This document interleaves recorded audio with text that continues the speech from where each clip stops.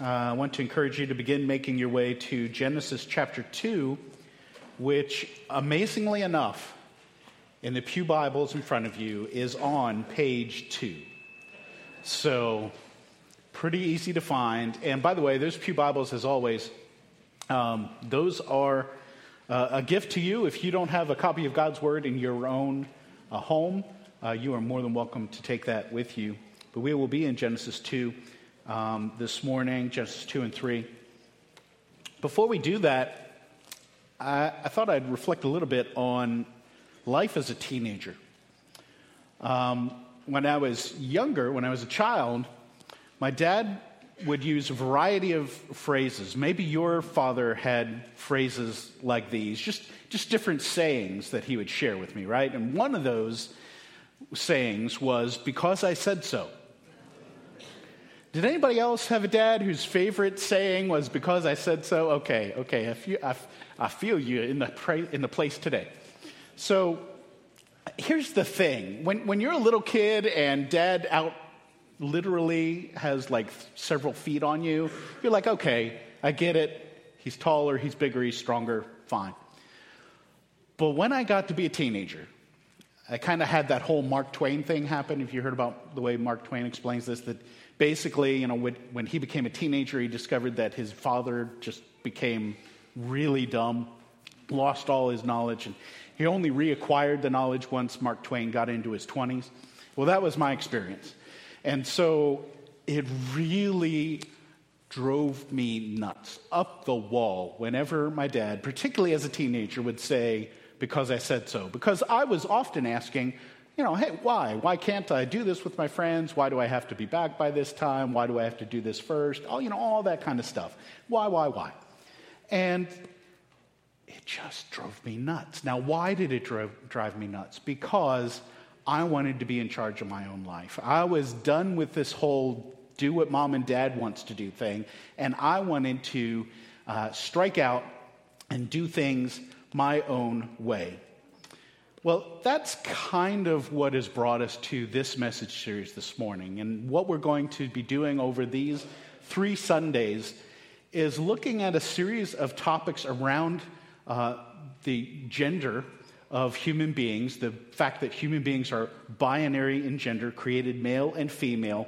We're going to be looking at that in part because when our elders look around at our culture today, we see a culture that is basically totally resisting, just in outright rebellion to our Heavenly Father, who isn't just telling us because they said so. He gives us good explanation as we're going to begin to explore today. But we look around and there's all kinds of confusion where people are rebelling against God's creation for their identity as a man or a woman. They're rebelling against God's idea of marriage as though human beings could ever redefine marriage. It's kind of like redefining gravity. We can't do that. And then we also see sister churches, sometimes even within our own denomination, who are beginning to make decisions and take actions regarding the way women serve in their churches that, again, we just feel like, what's going on here? Are they reading the same Bible that we're reading?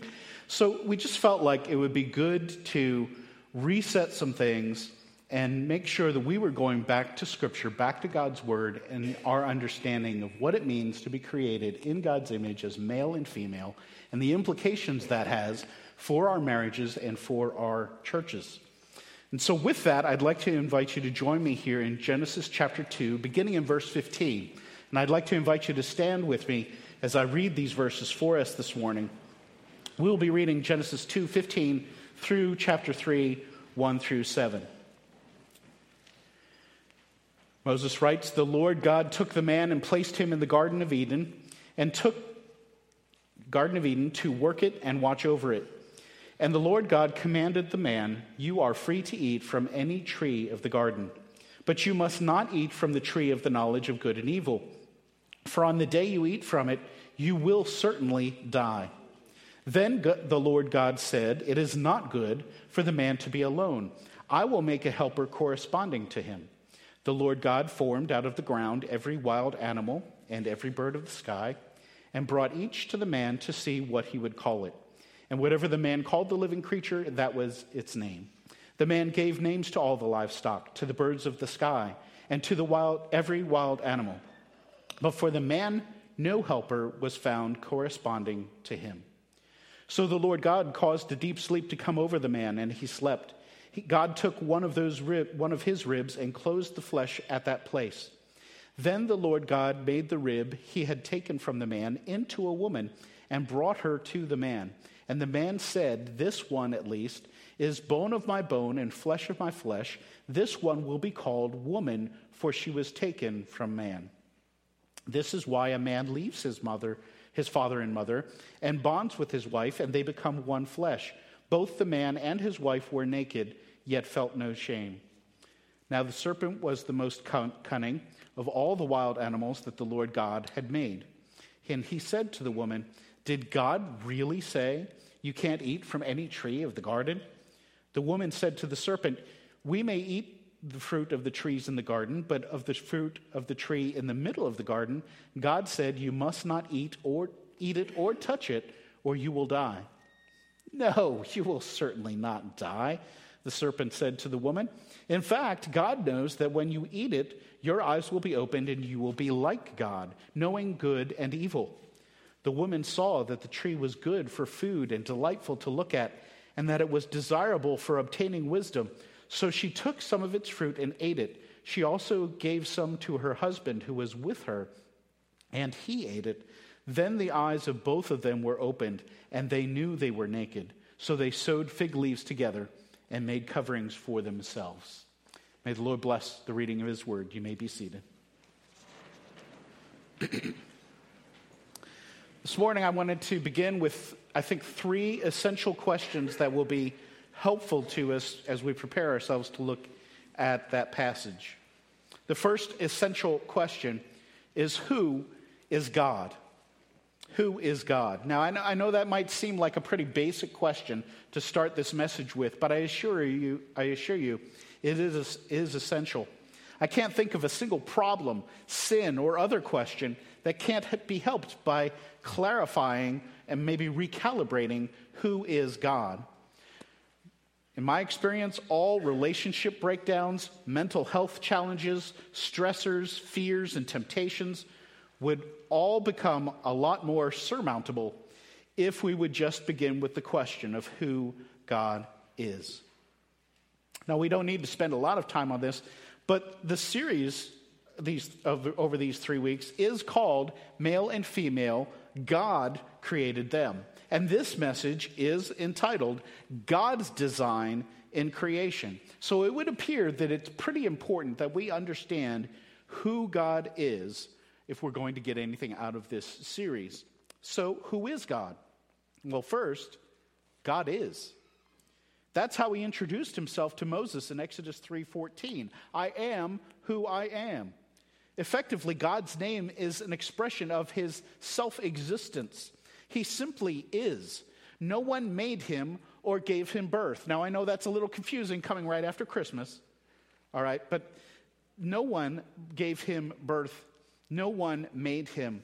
And there has never been a time that he has not existed, and there will never come a day when he will cease to exist. God is the origin and the creator of all things, visible and invisible. There is no one greater, not by any metric, no one greater in power, presence, knowledge. And guess what? There never will be anyone greater because God would have to make them in order for them to exist. God is the supreme being of all the universe. What he says is, what he says goes. God speaks and it just exists. It becomes reality. Second, God is neither male nor female. Because God is who I've just described him to be, he is the only being throughout the whole universe who gets to choose his own pronouns. I'm speaking about God in masculine terms only because that's how he wishes to be spoken of. As we're about to see, this is an intentional act on his part. So God is so great that his whole is infinitely greater than the parts of male and female. He invented masculinity and femininity. We wouldn't have a clue what those things were if he didn't create and define them for us by making humans binary beings. This is who God is. Second big essential question. What is complementarianism? Now, I know that's a little bit slightly different than the notes you have in front of you. I modified the form of that question late in the game. Now, according to the Council on Biblical Manhood and Womanhood, who coined the term in 1987, complementarianism is the biblically derived view that men and women are complementary, possessing equal dignity and worth as the image of God, and called to different roles that each glorify Him. So this view surveys all of Scripture and concludes that men and women have equal worth and standing before God due to their creation in His image. It further concludes that God has intentionally designed human beings to have a mutual interdependence between men and women, where each possesses qualities that the other lacks, so that in order to fulfill unique roles men and women are called to play in the home and in the church, they must work together. Now, this is going to be more thoroughly explored in the next 2 Sundays by Pastor Jason. Complementarianism claims the Bible teaches that as a man, I have ways that I can bear God's image and represent Him in the world that a woman cannot. And vice versa, that women have ways that they can bear the image of God and represent Him to the world that a man cannot. This is true, by the way, whether we're single or married. We don't have to be married to represent God's image. But if we are married, then the husband and wife together certainly can bear God's image in a even more profound or literal way, because the marriage involves the union of two beings who are different from one another in critical aspects. Complementarianism is usually contrasted with biblical equality or Christian egalitarianism. Christians for Biblical Equality, that's kind of the counterpart organization, if you will, to the Council on Biblical Manhood and Womanhood, begins their document defining their position with this statement. The Bible, they say, quote, "The Bible teaches the full equality of men and women in creation and in redemption." The rest of the document goes into greater detail. That's the best I could find as far as a succinct statement of their position. Now, as you heard, CBE claims its position is based on Scripture as well. So now we have a problem. We have two different revelations two different truths being claimed from the same revelation. Biblical equality would have the church believe that after a thorough study of Scripture, the equality of men and women is universal, impacting all spheres of life, including the family and the church. As a consequence, virtually all distinctions between men and women are voided. Men and women become interchangeable parts. Either one will get the job done. The elders of this church are complementarians.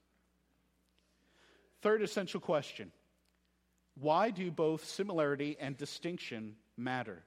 Why do similarity and distinction matter? In other words, why is it so important that we recognize that all men and women have certain things in common, while also upholding the distinctions between them? Well, in Paul's letter to the Galatians, we're given a big reason why the similarity between men and women matters. He writes in Galatians 3, verse 28, "There is no Jew or Greek, slave or free, male and female, since you are all one in Christ Jesus." Listen, God sent one Savior, one time, to take care of sin. Men don't need one Savior and women another. The one Savior, Christ, was sufficient for all. Now, why is that? Because all of us have fallen short of God's glory. No one of us, men or women, seek the Lord. Men and women alike bear the sin nature inherited from Adam and Eve. We're born spiritually dead because they spiritually died after eating that fruit. Now, with regard to salvation and God's plan for redemption, yes, we are, quote, all one in Christ. And in this area, the distinctions between Jew and Greek, slave and free, men and women, no, they don't matter in that situation. Jesus is equally the Savior of all. Women don't need extra salvation as though they're more depraved than men. And men aren't favored above women as though God provides them some different, superior salvation than the one provided to women. As Paul himself writes in Ephesians 4, verse 5, there is one Lord, one faith, and one baptism. Now, I want to warn us about abusing this isolated verse and making it say things it does not. Some, particularly those who hold to biblical equality, would love to take this one verse and make it the lens through which we interpret the rest of Scripture. When we consider the context of this verse within Galatians, when we consider the additional biblical writings of the same author on the subject of the relations between men and women in the home and in the church, we're going to look at some of those today, we're going to look at those in coming weeks. And when we consider the broader witness of Scripture, including our primary passage in Genesis 2 and 3, it's not possible to make this one verse mean what some so desperately want it to mean. The similarity between men and women, as it fosters the dignity and value of every human being, is a good thing. The way this truth reminds us that we are all sinners in need of a Savior is a very good thing. But the distinction between men and women still very much matters to God. Now, for the sake of time, let me give you just one brief example of this in Scripture. It's found in Deuteronomy chapter 22 in verse 5. And it says this: "A woman is not to wear male clothing, and a man is not to put on a woman's garment. For everyone who does these things is detestable to the Lord your God." Apparently, it matters to God that his people, at the very least, maintain a difference in appearance between men and women to reduce confusion. Men are to dress as men are expected to dress in that culture, and women are expected to dress as women are expected to dress in that culture. Subverting those gender norms is called detestable to the Lord your God. This is why drag queen story hours are so problematic for so many of us. The distinctions between men and women really matter to God, and they are reflected in the things like the clothing we wear. Now, just so you know, I don't myself seek to proof text with one isolated verse, like I accuse the Christian egalitarians of doing with Galatians 3:28. Let me read the verses that follow this one. I'm not going to put these on the screen, but these are the verses that follow. This is verses 6 through 11 in Deuteronomy chapter 22. There it continues: "If you come across a bird's nest with chicks or eggs, either in a tree or on the ground along the road, and the mother is sitting on the chicks or eggs, do not take the mother along with the young. You may take the young for yourself, but be sure to let the mother go free so that you may prosper and live long. If you build a new house, make a railing around your roof so that you don't bring blood guilt on your house if someone falls from it. Do not plant your vineyard with two types of seed. Otherwise, the entire harvest, both the crop you plant and the produce of the vineyard, will be defiled." Finally, verses 10 and 11, "Do not plow with an ox and a donkey together. Do not wear clothes made of both wool and linen." So, what's the continuity between verse 5 and verses 6 through 11? Well, the designer of all these things is revealing how they've been designed to work for everyone's benefit. And that, no, human beings are not free to just mix and match and create confusion there. That there's things that have been designed to work certain ways. There are considerations and obligations we are bound to. Our Creator is telling us that there is order and function built into all these things that's intended to be a blessing. Now we're ready to consider God's design and creation for humanity, to exist as male and female. And again, that design choice, if you will, has far-reaching ramifications and applications. Many fear and or resent the significance of humanity's binary existence. But those with eyes to see and ears to hear realize the profound blessing it is to share the world as men and women. So what do men and women have in common, and how are they distinct? I believe there's four things that men and women have in common, and there are ways in which each of those in which men and women are distinct. The first one is that we are all called to be divine image bearers. In Genesis chapter 1, verse 27, We read, "So God created man in his own image. He created him in the image of God. He created them male and female."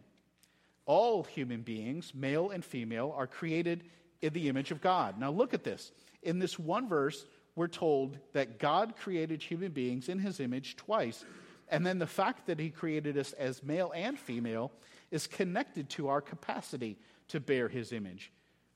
The Imago Dei, the image of God, is a grand truth of Scripture with many implications beyond what we will consider here today. For now, I'd suggest that human beings bear the image of God by doing three things: by reflecting, by representing, and relating. Men and women bear the image of God by reflecting.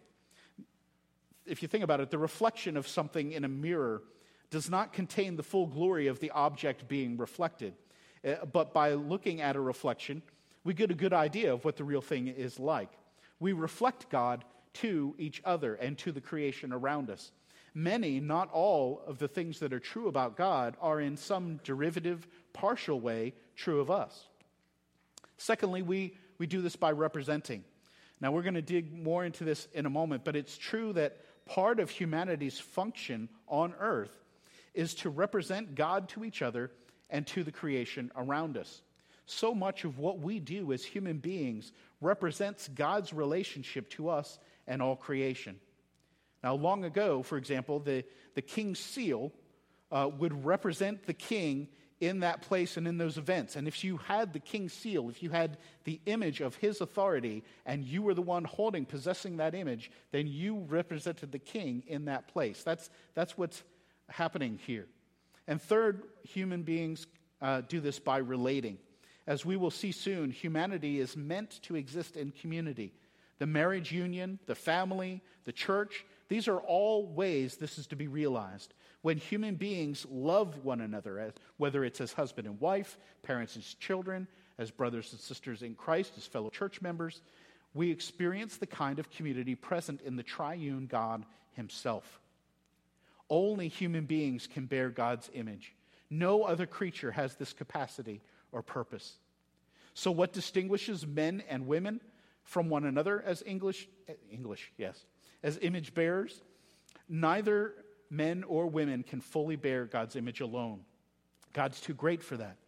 This is the genius of God's design. He gives men and women the ability to reflect, represent, and relate in different ways unique to each gender. Start with the men. Men were made first. Remember, God doesn't do anything without purpose. By creating Adam before Eve, he was attempting to establish something before the fall that was intended to find application in the home and in the church.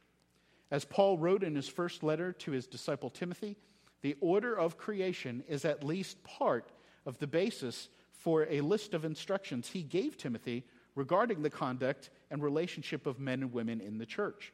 In 1 Timothy 2:13 through 14, Paul wrote, "For Adam was formed first, then Eve. And Adam was not deceived, but the woman was deceived and transgressed." Now, we will get to that later, how Eve was deceived, but Adam was not deceived. We'll get to that later when we look at those events in Genesis 3.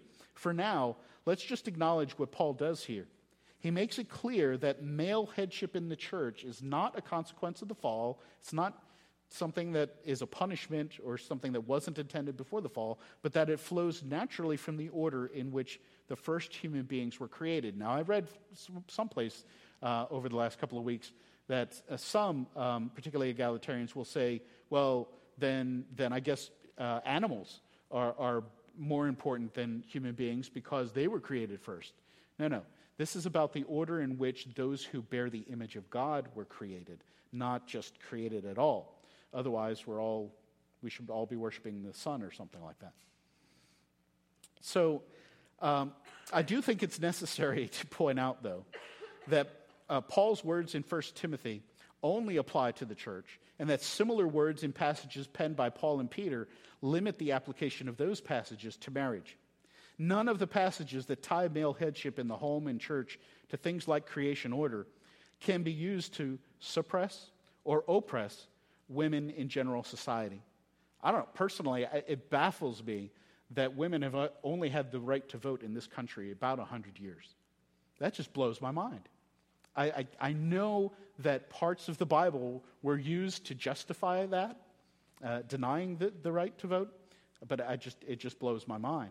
And I would never allow a man to treat my wife or my daughter, particularly when she was unmarried, as servants to bark orders at. That's not the dynamic generally between men and women.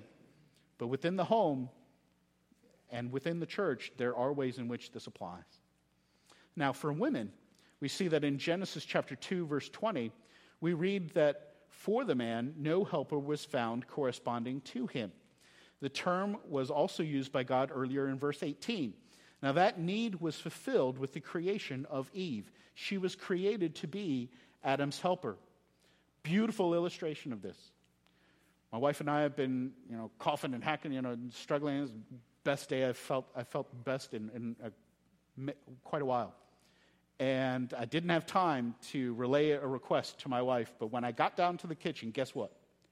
A nice, hot, steaming cup of tea was waiting for me in the kitchen for me to grab on my way in here today. That's being a helper. That's just doing all kinds of things to serve one another. To our ears, we may find the helper designation uncomfortable or even offensive. And that has far more today to do with the unhealthy characteristics of our society, where individualism and self-actualization are completely out of control, than it does with the appropriateness of calling any human being the helper of another. And yet again, this is why we must always ask, well, what does the rest of the Bible say? Well, among the more helpful answers we find are many verses of Scripture where God himself is called a helper, or he provides help. Here are two quick examples. The first is Psalm 124 and verse 8, where we read, "Our help is in the name of the Lord, the maker of heaven and earth." Think of it. The maker of heaven and earth is not too proud to be known as the one who gives us help when we need. And another even more clear example is Exodus chapter 18, verse 4. I'll read it out of context, then I'll explain. "And the other, Eliezer, because he had said, 'The God of my father was my helper and rescued me from Pharaoh's sword.'" What's happening in Exodus 18, verse 4, is we're told that Moses had called God his helper in the course of naming his second son. So this is a passage that's explaining the names of Moses' children.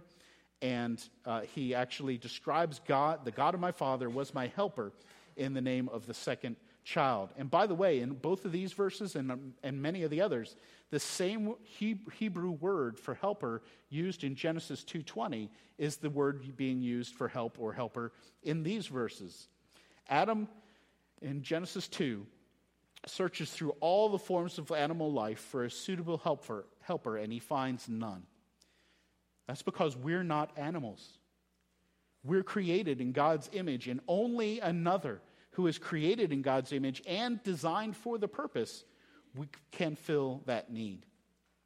The second way in which men and women have much in common and yet find different ways of expressing this calling is as partners in fruitfulness. Partners in fruitfulness. Men and women are both called to play their part in filling the earth with more and more image bearers.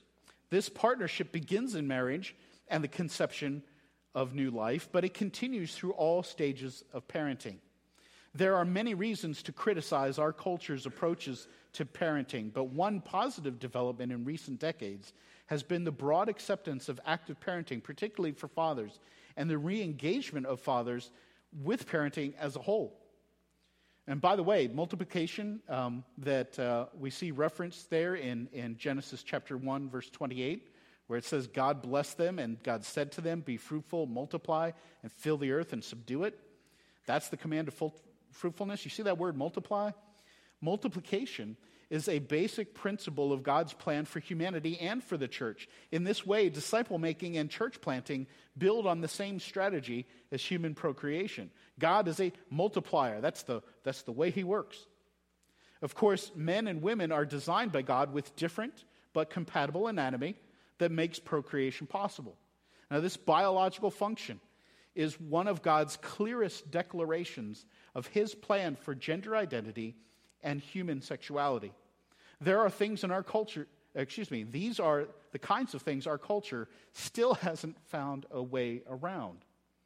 Did you know that there has never, ever been a successful gender reassignment in all of human history? It has never happened. That's because the sex of a human body goes down to the chromosomal level. All the plastic surgery and hormone replacement therapy in the world can't change that. To those who legitimately struggle with their gender identity, some truths like this one will hit hard. And from the rest of us, that calls for compassion and patience, but not compromise. Also, did you know that it still takes a man and a woman to conceive a child? Why?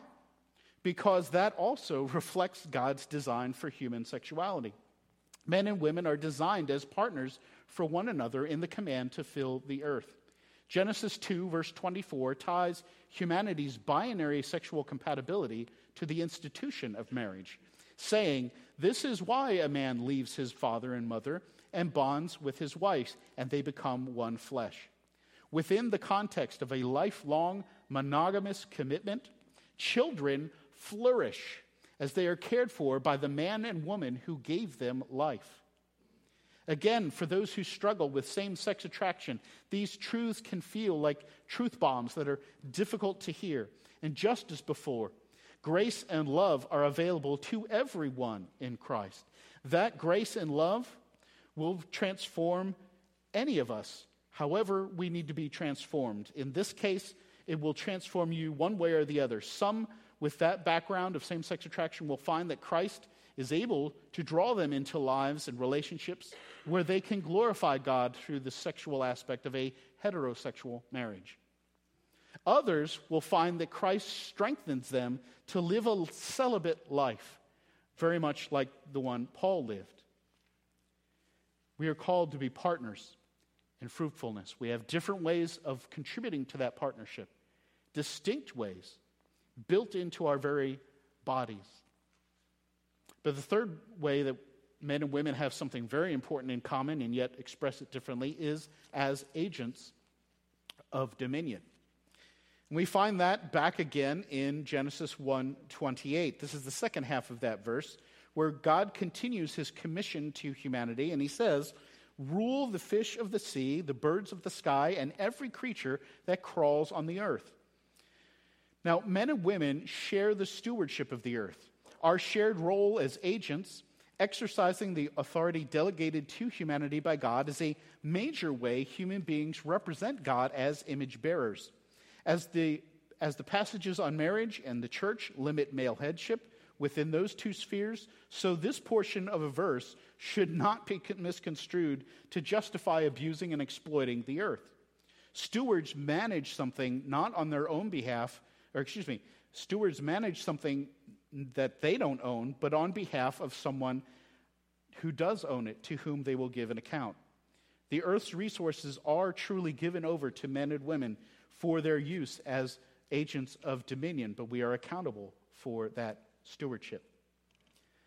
Regarding men, how do men and women exercise dominion differently? Well, to be honest with you, I was only able to identify two ways that apply to men. The first is how Adam, before Eve was even created, was given the privilege of naming the kinds of animals in Genesis 2:19 and 20. God used the experience to show Adam that he did not have a mate, as each of the animals did. Second, once Eve was created from Adam's side, he was given the privilege of naming her. Now, once again, before the fall, God purposely distinguishes the first man from the first woman in these two acts. Now, some people get concerned when we talk about it this way, that we're going on some kind of power trip for men. But that's not what is happening here. This kind of passage, for example, could never, ever be used to justify women as objects or to abuse them in any way. There's simply no justification for that ever. The power trip is God's. You You see what he's doing here? Have you noticed that each one of these distinguishing things, it's about God saying this is the order of things. It's about God saying, I'm designing this to work this way. And if human beings will do this, then they will be blessed. They will thrive and flourish.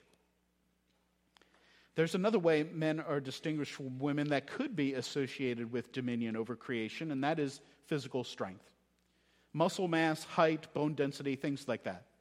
Now again, we're talking a bit in generalities here. Yes, there are certainly, I'm only, 5'8", something like that. There are women who are taller than me, and there are exceptions to some of this. But by and large, men have physical advantages in some of these areas of their bodies. This seems to be what Peter alludes to in 1 Peter chapter 3, verse 7, when he says, husbands, in the same way, live with your wives in an understanding way as with a weaker partner, showing them honor as co-heirs of the grace of life, so that your prayers will not be hindered. God seems to have equipped the male body with some natural advantages over the female body, at least in those respects. Now, yes, men can erode that advantage by not taking care of their bodies. And yes, women can work hard to increase their strength, but even that generally has its limits. Of course, this is the source of the controversies of recent years involving the ability of so-called transgendered females to compete in female sports. As I noted earlier, no one has ever truly made that transition, so those who are born biological males, especially those who transition after testosterone has done its God-given job of endowing that male body with its physiological advantages, retain those advantages when they begin competing against their naturally female competitors. That's why this is one of the reasons, not the reason, why that is so controversial, is the advantages it gives them. Now, as I said, I could not identify a specific way women exercise dominion differently than men, but Proverbs 31 came to mind as I was thinking about this. Now, when's the last time you took a good look at Proverbs 31? We often skip down to verses 28 through 31, where the woman is called blessed by her children and kind of summarizes how wonderful she is. But if you read the preceding verses, you will see she does all kinds of dominioning. Is that a word? Dominioning? My computer said it isn't. But you know what? I'm going to exercise some dominion and declare dominioning is a word. If you look at those preceding verses in Proverbs 31, you see over and over again, she does all kinds of dominioning. She buys, she sells, she closes deals, she invests. And oh, by the way, she draws on her strength, because women have a kind of strength that men will truly never appreciate. And she manufactures goods. Yeah. Yes, I know she does this as a wife. You know, some of you are going to say, oh, but this is all described as a wife. But she's clearly not depending upon her husband to accomplish these things. I don't know if he's off to war or on a business trip or whatever, but she is accomplishing those things fully within her own capacity. Finally, we see another way in which men and women have much in common and yet have unique distinctions, and that is as command keepers. If you haven't stayed there, you may want to go back to Genesis 2. I'd appreciate it if you could join me there in Genesis 2, beginning in verse 15, particularly verses 15 through 17. There we read, the Lord God took the man and placed him in the garden of Eden to work it and watch over it. And the Lord God commanded the man, you are free to eat from any tree of the garden, but you must not eat from the tree of the knowledge of good and evil, for on the day you eat from it, you will certainly die. Now here, God gave Adam, before Eve was created, a command that was meant for all human beings. And we know it was meant for all human beings, and not just for Adam, not just for men, because it was applied to Eve the moment she broke it, and she herself was able to recite it. In the beginning, God's word was one sentence.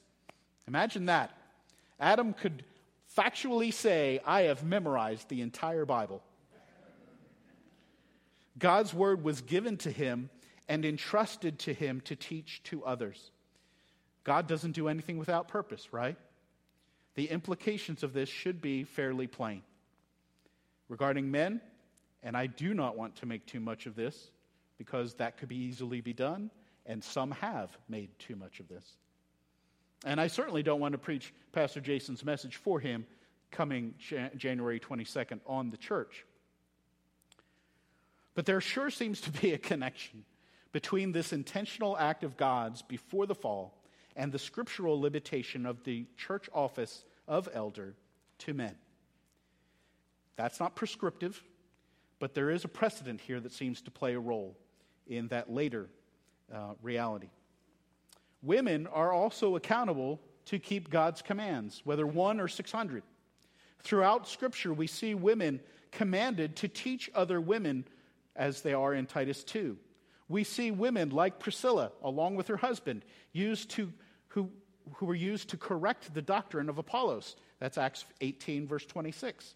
And surely female believers were among the Bereans who tested Paul's teachings against the Old Testament in Acts 17, 11. Have you noticed? None of these distinctions between men and women have been about inequality between men and women. Men are not inherently superior to women. God designed human beings to be able to function and flourish in the best possible way. And by His sovereign grace, that means men and women do have specific differences and do fill different roles, particularly in the home and in the church. That is His choice, His design. As with all of God's ways, we should rejoice in this with grateful hearts, but we don't. We got that from somewhere. That brings us to Genesis chapter 3 and the fall of all of us. After God created Adam and Eve, living amid unspoiled paradise, an encounter with Satan changed everything for them and us. Now let's see how each one played their part in the fall of all of us. It began with a question of trust. Because as you look at the nature of sin, it kind of has this three-part nature. The first has to do with distrust. We see there at the beginning of Genesis 3 that Satan asked Eve, did God really say? It almost doesn't matter that he totally butchered the command, but he did, turning it into a harsh prohibition from eating from any tree in the garden instead of the one specific tree. That's because his goal was to get her to question God's motives and authority. And speaking of authority, it is not an accident, at least in my opinion. It is not an accident that Satan approached Eve rather than Adam in this moment. As far as Eve and her part, Eve quotes God perfectly, almost. Adam must have taught her God's word as the spiritual leader of his first-of-its-kind family. I said Eve almost quoted God perfectly. She adds something. Do you see it? If you compare,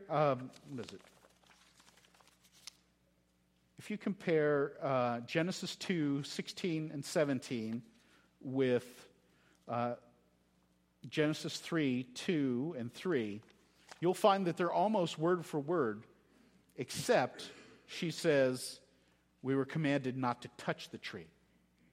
Now, there's a certain logic to that, right? You can't eat from a tree if you don't touch it. So I'm not arguing with the logic. It just wasn't what God actually commanded. And it shows she's starting to drift from what God's command actually called them to. As for Adam, later in the passage, we're told that he's present. Now, the text never says whether or not he could hear Satan, but it does imply he could hear her. It does imply that he's present for this interaction. So for whatever reason, he chose not to correct Eve, even though as the man, as the husband, he could have done so.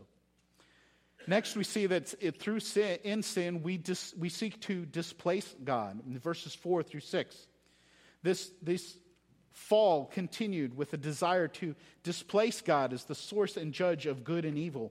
Self-actualization was on the table. Sinatra was in the wings, warming up his first rendition of I Did It My Way, which, by the way, we've been picking on Frank a lot lately. Christmas Day, Brother Wayne was talking about this, I did it my way and now I'm doing it, so I'm sorry, Frank. But that's what's happening here. We're seeing a displacement of God's rightful place as the king. And so Satan here, he seized the opportunity presented by Eve when she added restrictions to God's sole command. He doubled down by first denying the truth of God's warning as death as punishment for disobedience, and then he openly attacked God's motives for giving the command in the first place. And Eve, we're told by Moses, who was not present for these events but inspired by the Holy Spirit to record them, says that Eve goes through an internal transformation. She's not just tempted to eat the fruit, she justifies eating it by deciding that her evaluation of the tree as good for food, as delightful to look at, and her evaluation of its fruit as desirable for obtaining wisdom, that her evaluation should count more than God's command not to eat from it. Temptation, when we're experiencing temptation, we're still at a stage where we're saying to ourselves, or we're experiencing, well, I know this is wrong. Something's telling me this is wrong. I don't feel it's quite right. But it's when we cross that line into sin is when we do that, we know we've done that because we start saying things like, no one's going to know. I deserve this. It's just the one time. No one will get hurt. And 1,000 other lies we tell ourselves in order to commit sin. Eve's crossing that line here. We see it in the revelation that Moses is given to share with us. Adam failed again to protect Eve from grasping for a place that only belongs to God. And then finally, it ended with both of God's image bearers acting in disobedience of their Creator. Quickly, they sensed everything had changed.